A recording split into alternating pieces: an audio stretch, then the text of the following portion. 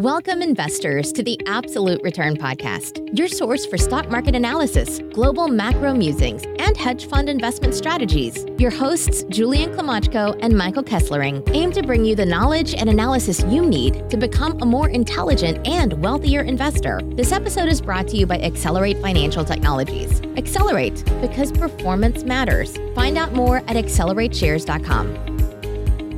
Welcome, podcast listeners, to the Absolute Return Podcast. I'm your host, Julian Klimachko. I'm joined by my co-host, Mike Kesslering. And on today's show, we welcome special guest, Chibi Labs founder Matt Sposta. Chibi Labs has created 3 futuristic NFT collections featuring cool 3D characters. On the show, Matt discusses his path from Wall Street to NFTs, or TradFi to DeFi. What is an NFT and why should people want to own them? Chibi Labs' roadmap in 2022, the future of the NFT market, and more. So with no further ado, here's our discussion with Chibi Labs founder Matt Sposta.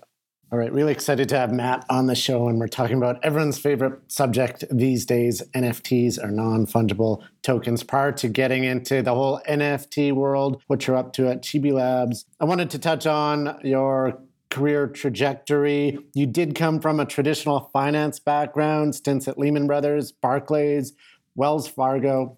Do you want to talk to us about your career prior to getting into NFTs and what you were up to before Chibi Labs? Yeah, so thank you for having me. Really excited to be here. I'm Matt Sposta. As you mentioned, I'm one of the founders of Chibi Labs. I did start my career on Wall Street. I started at Lehman Brothers in 2006. And as most of you can imagine, that was a really fun time to get into finance.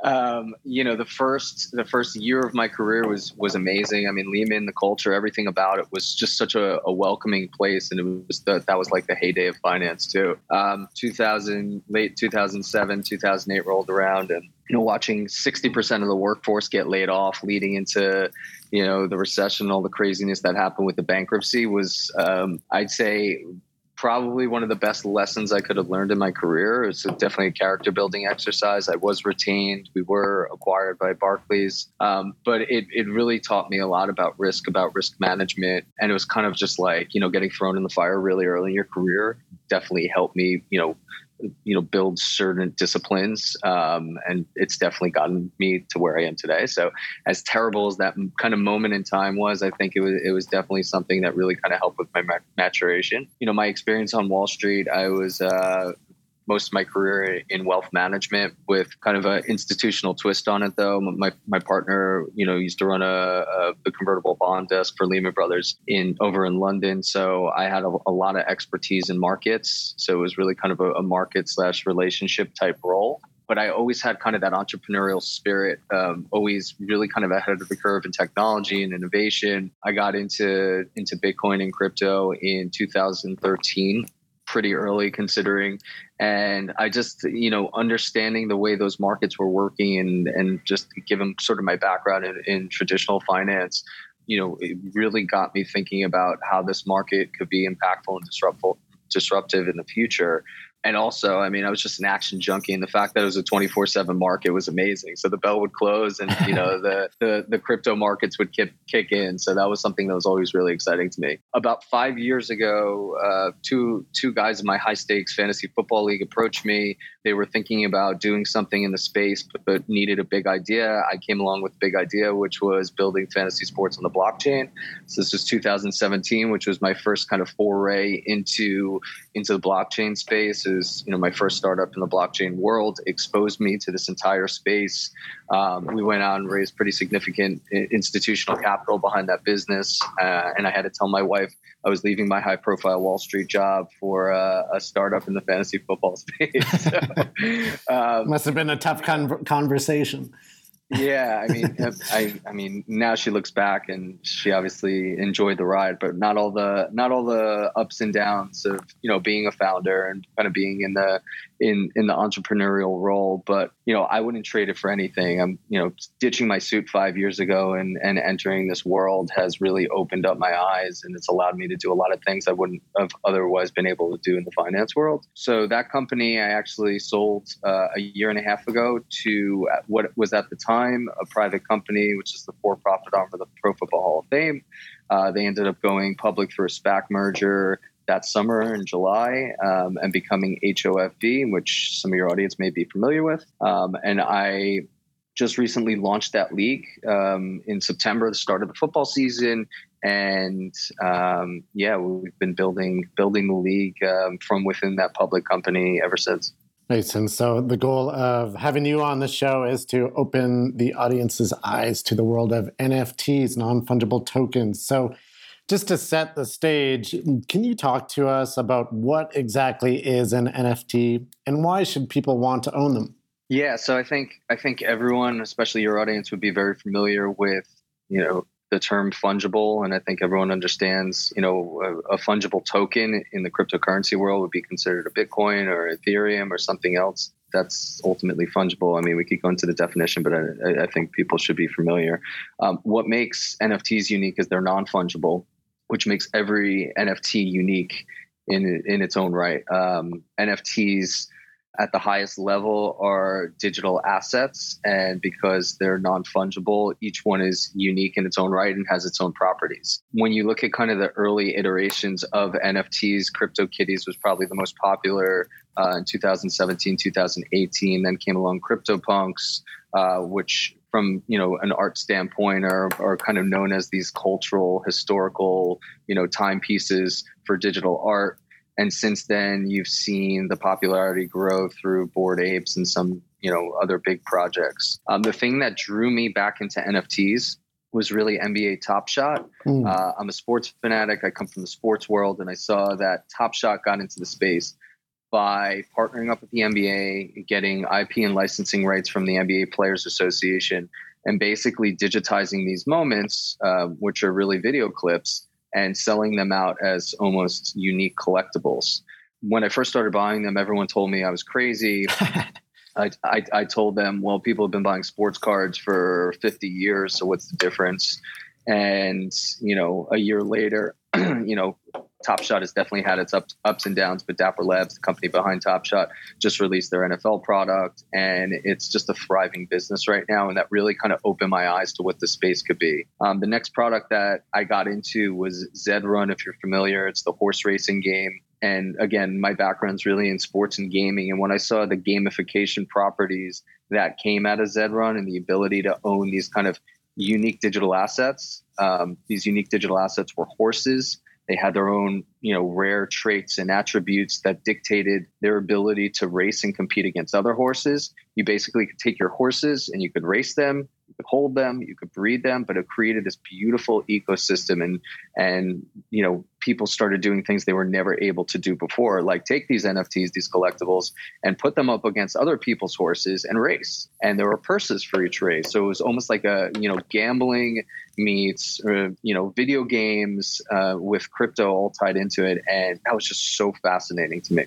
And then the next iteration, and mind you, this has all happened within the last year. So if you think about how many iterations and how quickly the space is evolving, it's become really fascinating. Right. But this is kind of leading me to where I am today, which is kind of the digital art revolution that you're seeing right now. And, what really caught my eye were the Bored Apes. I got very involved in sort of PFPs in, I'd say, March or April time, which is very early considering the type of move the space has had. But what really attracted me to this is not necessarily the art, but the communities that were formed around the art, was the economies that were formed around this, the ability to trade, the ability to buy and sell, the ability for there to be zero friction when transacting, the 24/7 nature of these markets, and also the behavioral stuff that was generated from these markets. And it's like nothing I've ever seen before, because I come from a markets background. So,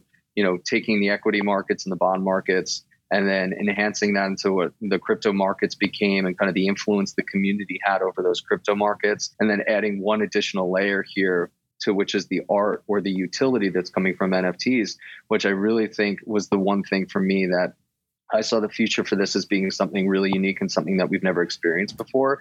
And I became fully immersed in it, and I've never looked back. One thing that NFTs, it seems, really go hand in hand with something called the metaverse, and I've heard plenty of varying definitions of what the metaverse actually is. In your opinion, what's your definition of the metaverse? Yeah, it's funny. I think there's the perception of the metaverse right now is, what is it? Where is it? How could I find myself in a metaverse, and what does it mean to be there? I have a really loose definition of the metaverse. Like I consider what we're doing right here almost like being in the metaverse, right? It's just it's a digital or virtual environment where we're interacting. So it's not this intimidating. It has to be like, Decentraland where you're in this closed ecosystem environment. But if you even look at what's happened with Clubhouse and Twitter Spaces, and forget it, even going much bigger and broader, something everyone's familiar with, but Zoom calls. I mean, it's fascinating, but we've made this transition. COVID really helped accelerate it, but people have moved from in-person meetings to Zoom calls. People have moved to seeing their family in person to using FaceTime. And as scary as it sounds, I see a world in 5 to 10 years where we have our VR headsets on, or our kids have their VR headsets on. They're sitting on the couch. They do their classes all morning. Then they play video games with their friends. And then they, interact with their friends and watch sports and watch TV, all within a 1 foot by 1 foot radius. And it scares the crap out of me because it's like, we're moving towards this world where we could get everything from an experiential standpoint that we need in our lives right at the tip of our fingers. And it's a scary thought because obviously we grew up in a time where we'd run down the street and play sports with our friends, and people would rather stay in and play Fortnite with their friends with their headsets on. But we're seeing this shift happen, and the shift that you're seeing is a shift into meta behavior and meta interactions. And it's already been happening for many years right now. It's just now people have coined the term metaverse, and you have folks like Mark Zuckerberg coming out and basically justifying this transition. So I think the validation's occurring from all the big players in the space, and the transition's actually happening. I think the bridge between the NFT space and the metaverse is a different conversation, though. And now a word from our sponsor, Accelerate. Do you want to diversify your investment portfolio while benefiting the planet? The Accelerate Carbon Negative Bitcoin ETF, symbol ABTC on the Toronto Stock Exchange, provides investors with exposure to Bitcoin while protecting the environment. Accelerate implements a global tree planting campaign to sequester carbon emissions and help fight climate change. Up to 10% of ABTC's 69 basis point management fee will be allocated to Accelerate's annual tree planting campaign. For each $1,000 invested in ABTC, an estimated 1 net ton of carbon dioxide is expected to be sequestered each year. Buy Bitcoin, save the planet. Find out more at investabtc.com. I believe that NFTs will play a major part in the so-called metaverse, which will only become more and more popular in the future. So I wanted to talk about your involvement as the founder of Chibi Labs, and just to give some context and disclosure. So I'm a fan of the project. I do own the Chibi Ape, and then recently minted the Chibi Galaxy, which is always fun. So it's super fun collecting the NFTs, and I'm sure developing it was a blast for you. Do you want to talk about the idea behind its founding and how it came together? Yeah, sure. So as I mentioned, I was just a collector, and a really passionate collector. And my partner and I actually stumbled across the art. There was an early collection of Chibis, Chibi Genesis, that was put out by, the original artist is Fabs.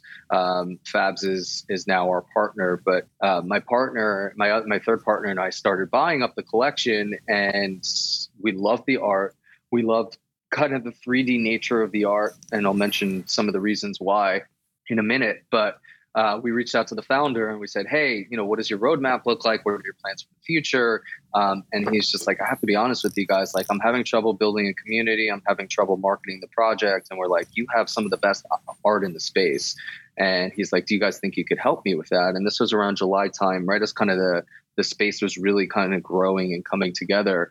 And we had an idea, obviously, just given the popularity of the apes. We said, hey, let's look to roll out a new collection of chippy apes. And we created the collection size, and we created some of the art and the traits. And we set a date and we said, hey, let's take this out to market in September and see what we could do. So, we basically went out to all of our network, got on Twitter Spaces, we got on YouTube, and we just started peeling back the layers and unlocking our network in different ways and really marketing this because the world kind of needed to see this artwork. And, at that point, that was kind of early August. We had about 250 people in our Discord. 5 weeks later, we go to mint in the first week of September. We built the Discord up to 15,000 people. We sold out in a matter of 30 seconds. Wow. And we were kind of like the most talked about, most exciting drop that had happened in several weeks. And at that moment in time, I said, holy crap. I said, I am no longer, just a collector and not even just a founder, but I now feel as if I am a fiduciary to our collectors, because our collectors are almost like our investors. And the analogy I always use is this is like a crowdsourced way of raising capital. It's almost like raising an IPO. The only difference is your shareholders are now these collectors that could literally DM you in Discord at any given moment throughout the day. And you know how scary that could be. But at that point, I took on the responsibility of, hey, we're founders of this project. We have a really passionate community and audience built around this. And, this is one of the most exciting things I've ever been a part of. I've built communities in my career, and I've never built such a passionate community in such a short amount of time.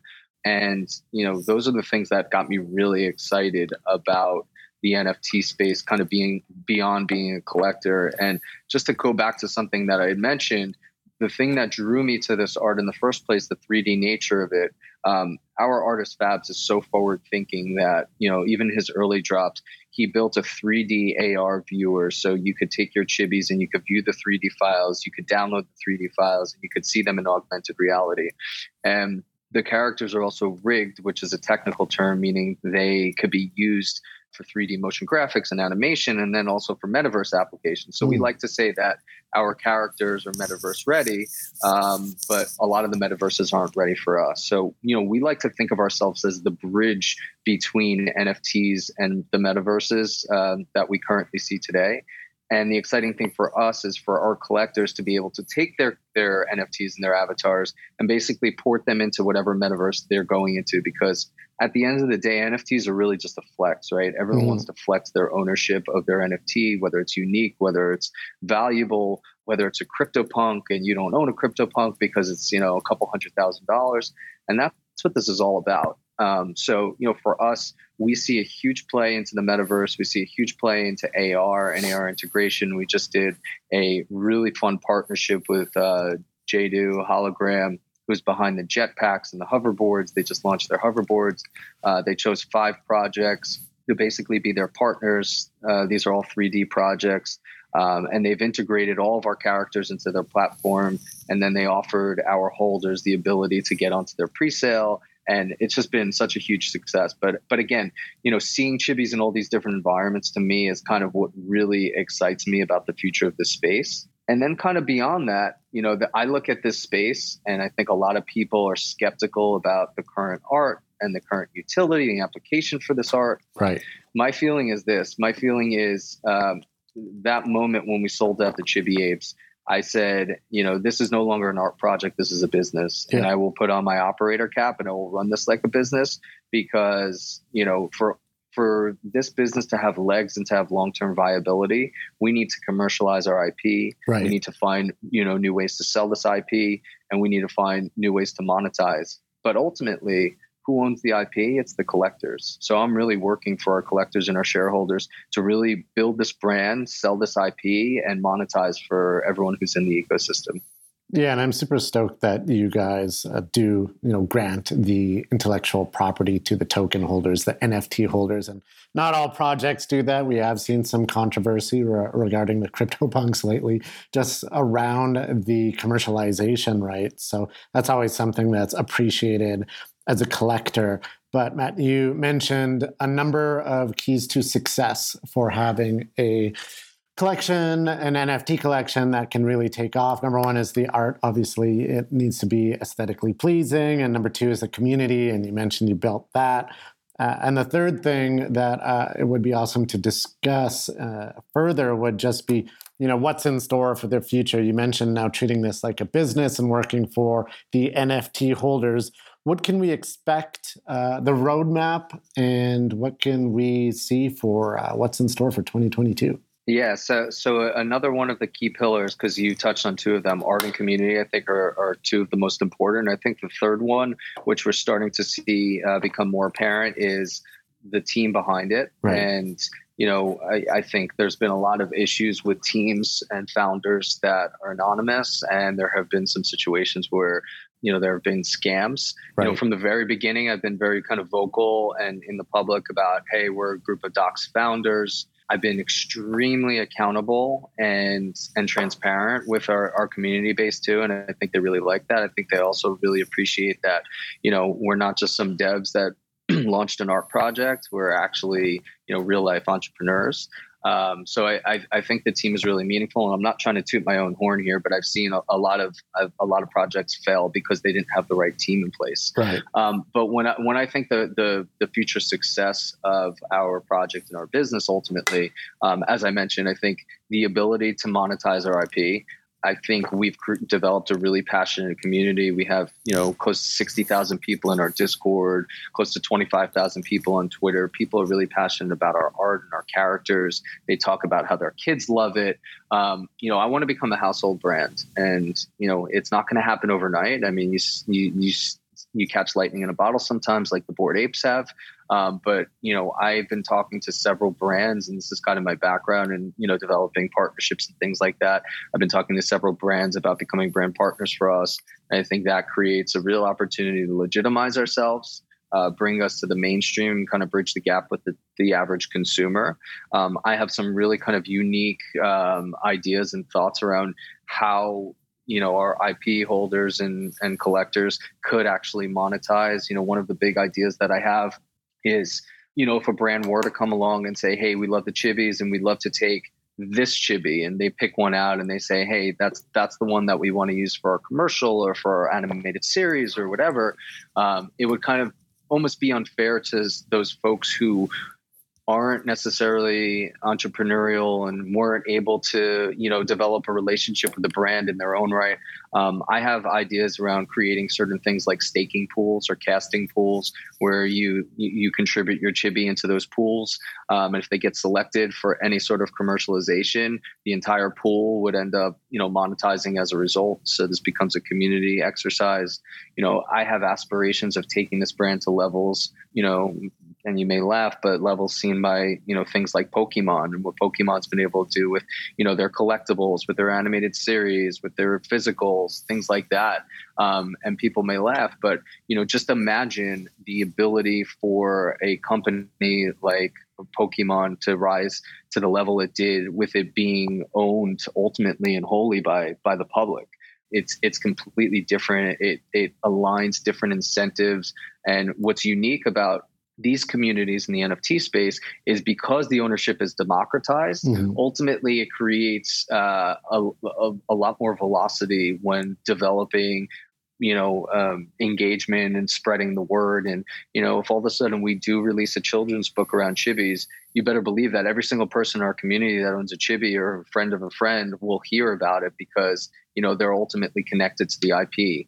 And that's truly how you develop network effects. So, I think going even back to the original question is like, why NFTs? And I spoke very highly about the community. I think the community is going to create ambassadors and investors like we've never seen before. And yeah, you've seen it maybe historically with things like the Green Bay Packers, where they sold, their team fractionally to their fans. But you don't see it. I mean, you've seen it maybe a little bit in public markets with people showing up for the Apple event, but you don't see people really coming out as passionate as you do in the NFT community for some of these brands and projects that we have. And you mentioned something that is really notable in the NFT space, and that is of network effects, where you kind of create ambassadors for the brand just by them holding it, because everyone's incentivized to build that community and see the entire value of that collection grow just because it affects the value of their own investment or their own collection. So that is super interesting.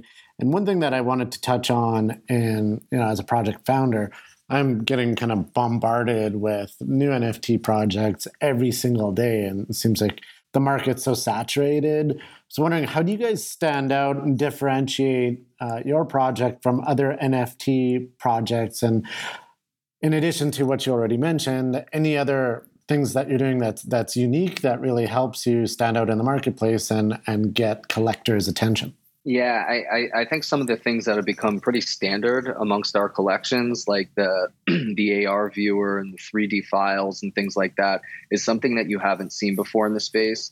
And again, we rely heavily on our community to do certain things. Like we have contests where our community takes their 3D files and creates amazing videos and animations. And when you see that coming out of a community, you say, hey, who are these guys? What are they all about? And I think it's one of those things when I talk about aligning incentives, if you get people excited about some of the things that you're doing, if you're offering things that are unique, you grab attention from a lot of folks within the community. With that being said, I think that's only the start of things. That's how you really grow the community. But ultimately, I think it's really having the long-term vision that we have. And you see a couple teams out there with really strong roadmaps. I didn't even put out a roadmap. I put out a 1-year business plan, and people were like, "Oh my God!" And I was like, "That's accountability." They're putting out a business plan to the end of 2022. Right. But we discussed some of the things that we're trying to do. We want to host a ChibiCon for all of our collectors, which is a live event where they'll all come out. We'll have tons of partners there. We'll have, a lot of really fun experiences. We're looking to build a studio ultimately, which is really aligned around, our ability to leverage our 3D files, our IP to create content and media and things of that nature. There's something fun that we've been discussing around building a Chibi experience. All of these things I think are, may not sound so innovative in the grand scheme of things, but when you tie in the NFTs, when you tie in the technology that powers them and tie in the communities that are associated with them, it really kind of creates it's a unique experience for everyone, because you have this democratized ownership. You have these new ambassadors. You have leaders and operators running the company, and it's creating a new form of startup that we've never actually seen before. And because you have the background on Wall Street, how do you, when you're looking at, I guess when you're collecting with other projects and things like that, what sort of metrics are you looking at when you're looking at valuation of a project? Oh, it's really tough, because I throw all kind of traditional business metrics out the window when I'm looking at some of these things. I mean, I think a lot of people could relate. There's kind of the short-term trading versus kind of long-term, buy and hold. The data that exists in the space right now is somewhat non-existent. You can only go based off some of like historical sales and things of that nature. I think it's important to kind of track behavior. And when I say behavior, I'm talking more about like, buying and selling trends based on historical projects that we've seen. But really, this is more so, I look at this less from the trading lens as I would as an investor if I was, investing in startups, right? So I look at this as more of, what's the team, what's the IP, is it differentiated, does it have, long-term viability, is it defensible, things like that. So I really look at each of these projects almost as their own kind of like mini startup companies and businesses, more so than I would a public company. Now, here's wherein lies the problem. This is like, and I use the analogy for startup companies. This is like if a startup company that had a concept or idea and memo went out and raised, a couple $1 million, and then all of a sudden the investors had daily liquidity and the ability to buy and sell, the underlying equity of that project. It creates this really kind of scary precedent, and the perception becomes reality sometimes. So, if I hate to say it, but the valuation for a lot of these projects is usually viewed upon by the floor. And for those who don't know, floor just happens to be the lowest price.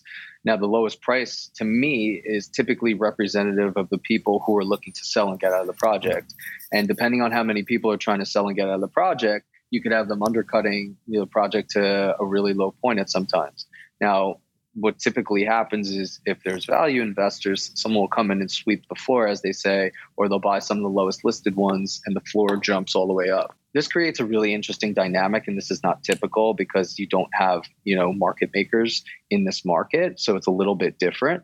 But again, this is such a nascent space marketplace right now that it's going to become more efficient over time, and you're probably going to see market makers come into the market at some point. So it's all happening. It's just not there yet. Yeah, speaking of market makers, I do know some that make markets on OpenSea, and the bid-ask spreads are probably like 30%, if not higher. So the inefficiencies in the NFT market remind me of, not like I was around for equities 40 or 50 years ago, but I'm sure it was very similar. Now, looking out into the NFT universe, not including Chibi Labs, what would be one of your favorite projects right now and why? As a collector. Oh, man. As a collector, the project that's really caught my eye is Doodles. And, when I look across the ecosystem, and I told you what I kind of look for in a project, the founding team from Doodles is great. They've been around the space for a really long time. They're operators. They come from the Dapper Labs world. They were around for the first launch of NFTs because they launched CryptoKitties. The art itself, I look at the art and some of the animation and creative assets that they develop, and it touches me. Like I see it, and I could see it being kind of like a cultural movement. I just see the whole aesthetic being something that could be really enticing to non-NFT holders in the future. So that's one that I've really kind of taken a liking to lately. And the more I dig in, the more I really like the community. And I love some of the things they've done, the experiences that they've created. The one they just did at Art Basel was really fascinating.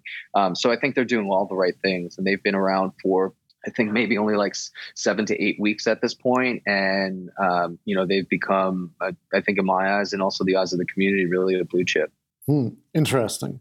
Thank you for mentioning Doodles. Now, say one of our listeners is intrigued by NFTs, haven't traded in any yet, but are thinking about it. What are perhaps some risks and challenges when allocating to NFTs?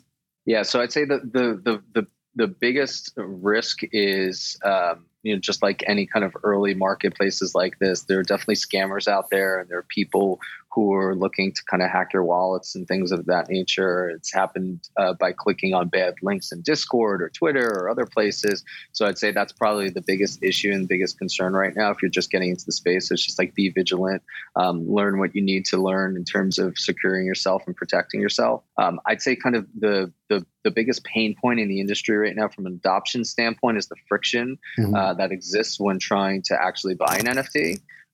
It's a little bit of a complicated process. I could just walk through it at a high level, but you have to have basically your on-ramp, which is a place where you could, bring bank money from. Like that would be like a Coinbase or a Gemini or a marketplace like that to actually buy your Ethereum, because you need Ethereum to buy NFTs. Then you're going to need to create your MetaMask wallet, which is something that could be scary. You're basically downloading an extension that attaches to your browser. And then you have to send the ETH or Ethereum from your exchange to your MetaMask wallet, which is always a scary proposition depending on how much money you're sending. And then just kind of understanding the nuances of it. So like the MetaMask is your wallet. It's where your NFTs and your crypto is actually held. OpenSea is the marketplace right now where you trade them, buy and sell. OpenSea shows your profile, and it actually displays the contents of your MetaMask. So, just kind of getting the lingo down and really understanding how all these different parts operate and communicate with each other, I think is really important. But once you're on the OpenSea marketplace, it becomes, I think, really easy to navigate and to understand how to buy and sell things. The last thing I'll mention, which is the biggest surprise once people get through all those steps, is when they go to buy something and they see the gas associated with buying something. Is I think one of the biggest challenges, because I've gotten people over that point and they're like, I'm not paying $150 in gas. I don't even understand that. So for people listening, Ethereum gas is what powers transactions. What makes the Ethereum blockchain secure is there are people behind the scenes working to confirm those transactions, and you're paying them a fee to do so. Gas prices are now exorbitant because the price of Ethereum has gotten so expensive. So it's just, if you think about it, it's a toll you have to pay, and it's what keeps your transaction secure. And now, a word from our sponsor, Accelerate, one of Canada's most innovative and fastest growing alternative investment solution providers, with a suite of institutional caliber alternative ETFs for investors seeking diversification and long-term performance. The Accelerate Arbitrage Fund, symbol ARB on the TSX, is the world's first SPAC-focused ETF with a diversified portfolio of SPAC and merger arbitrage opportunities in an easy-to-use, low-cost ETF. The Accelerate Arbitrage Fund ETF trades under the symbol ARB on the Toronto Stock Exchange. Find out more at accelerateshares.com. And along a similar thread, what's one of the biggest misconceptions of the NFT industry that you hear regularly? One of the biggest misconceptions is that I think people think there are a lot of scammers out there, a lot of money grabbers. But you look at any new market and any new industry, and there's always going to be bad actors that come in and look for opportunities to make money. The people that I've met so far in the space, there's a lot of really talented people on the art side. There's a lot of really talented people on the technology side. But I think the sophistication, ultimately, from a business standpoint, for the project founders and operators, is ultimately not there yet, and it's coming. So I think there are a lot of smart people coming closer to the space, and that's definitely happening over time. Yeah, what's really cool about the NFT market is I believe we're still in the first inning, really, really early stages. I think it's probably analogous to crypto, say, in 2013. If you think about how many people actually own an NFT globally, it's probably in the tens of thousands, probably not even more than 100,000 yet. So a lot of growth potential. Matt, I was wondering, what do you think the NFT market is going to look like in 10 years? Yeah, so the current NFT market as we know it right now, I think the layer of art that we see right now is, I think, just kind of an early first use case to kind of prove the viability of this model. The underlying technology that powers NFTs is going to be something that disrupts many different industries, and I could give you some of the use cases. But I think in the communities that are developed, I think in the democratized ownership and the way that people approach commerce now going forward is going to be changed forever, because it's creating these amazing marketplaces for people to interact, engage, and exchange goods. I think the NFTs that we see as art right now are probably not the future. I think, what you're starting to see, whether it's kind of the utility that I've talked about, some of the access that you're seeing, I think VeeFriends has done a really great job of kind of dispelling that myth that it's not just about the art, but the utility of actually owning it is giving you access to certain things, whether it's the Gary, whether it's the VCon, things like that. And I think that's ultimately the future. I think there are going to be really fascinating use cases that come out of this, especially in traditional markets, whether it's titles or deeds that are then, basically built along the blockchain, and people have access to that. And it creates the ability to kind of, buy and sell homes without going through the whole legal process. People have talked about insurance.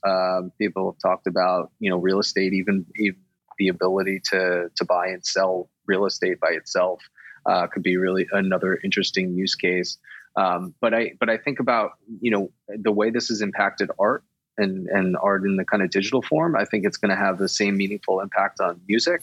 I think the ability for artists to get recognized in this market, this new NFT market, and for them to potentially sell their art and make money and make royalties each time it's sold is such a fascinating concept when you think about how music royalties have been handled for, however many years. The ability for you to put, whether it's an original song or audio file that then gets used as a jingle for a commercial or used for a video or something like that, it's only right that the original artist gets paid their royalties, and then you're no longer dealing with the licensing issues that sometimes people get cease and desist for. So it's just making our markets more efficient. I think the technology is going to unlock a lot of different things that we've never seen before. And I'm really excited for the future of it. Yeah, I agree with your viewpoints there with respect to the liquidity that NFTs and tokens can bring to what used to be illiquid assets. For example, if you try buying and selling music royalties, it's a huge pain. But if these were structured as NFTs, bringing more liquidity, it would just increase efficiencies way more and eliminate so much paperwork and things of that nature. So super excited for the future of NFTs. Matt, thanks for coming on the show, explaining it to us and our audience, and also what's in store with Chibi Labs. It's super exciting stuff. So wish you the best of luck and looking forward to seeing the 2022 roadmap. Thank you so much. Thank you for having me. I appreciate your support of Chibis, obviously, and hoping your audience and your listeners come out and maybe make it their first NFT. Okay, awesome. Well, thanks so much. Take care. Bye, everybody. Thank you, guys. Thanks for tuning in to the Absolute Return Podcast. This episode was brought to you by Accelerate Financial Technologies. Accelerate, because performance matters. Find out more at accelerateshares.com. The views expressed in this podcast are the personal views of the participants and do not reflect the views of Accelerate. No aspect of this podcast constitutes investment, legal, or tax advice. Opinions expressed in this podcast should not be viewed as a recommendation or solicitation of an offer to buy or sell any securities or investment strategies. The information and opinions in this podcast are based on current market conditions and may fluctuate and change in the future. No representation or warranty, expressed or implied, is made on behalf of Accelerate as to the accuracy or completeness of the information contained in this podcast. Accelerate does not accept any liability for any direct, indirect, or consequential loss or damage suffered by any person as a result of relying on all or any part of this podcast, and any liability is expressly disclaimed.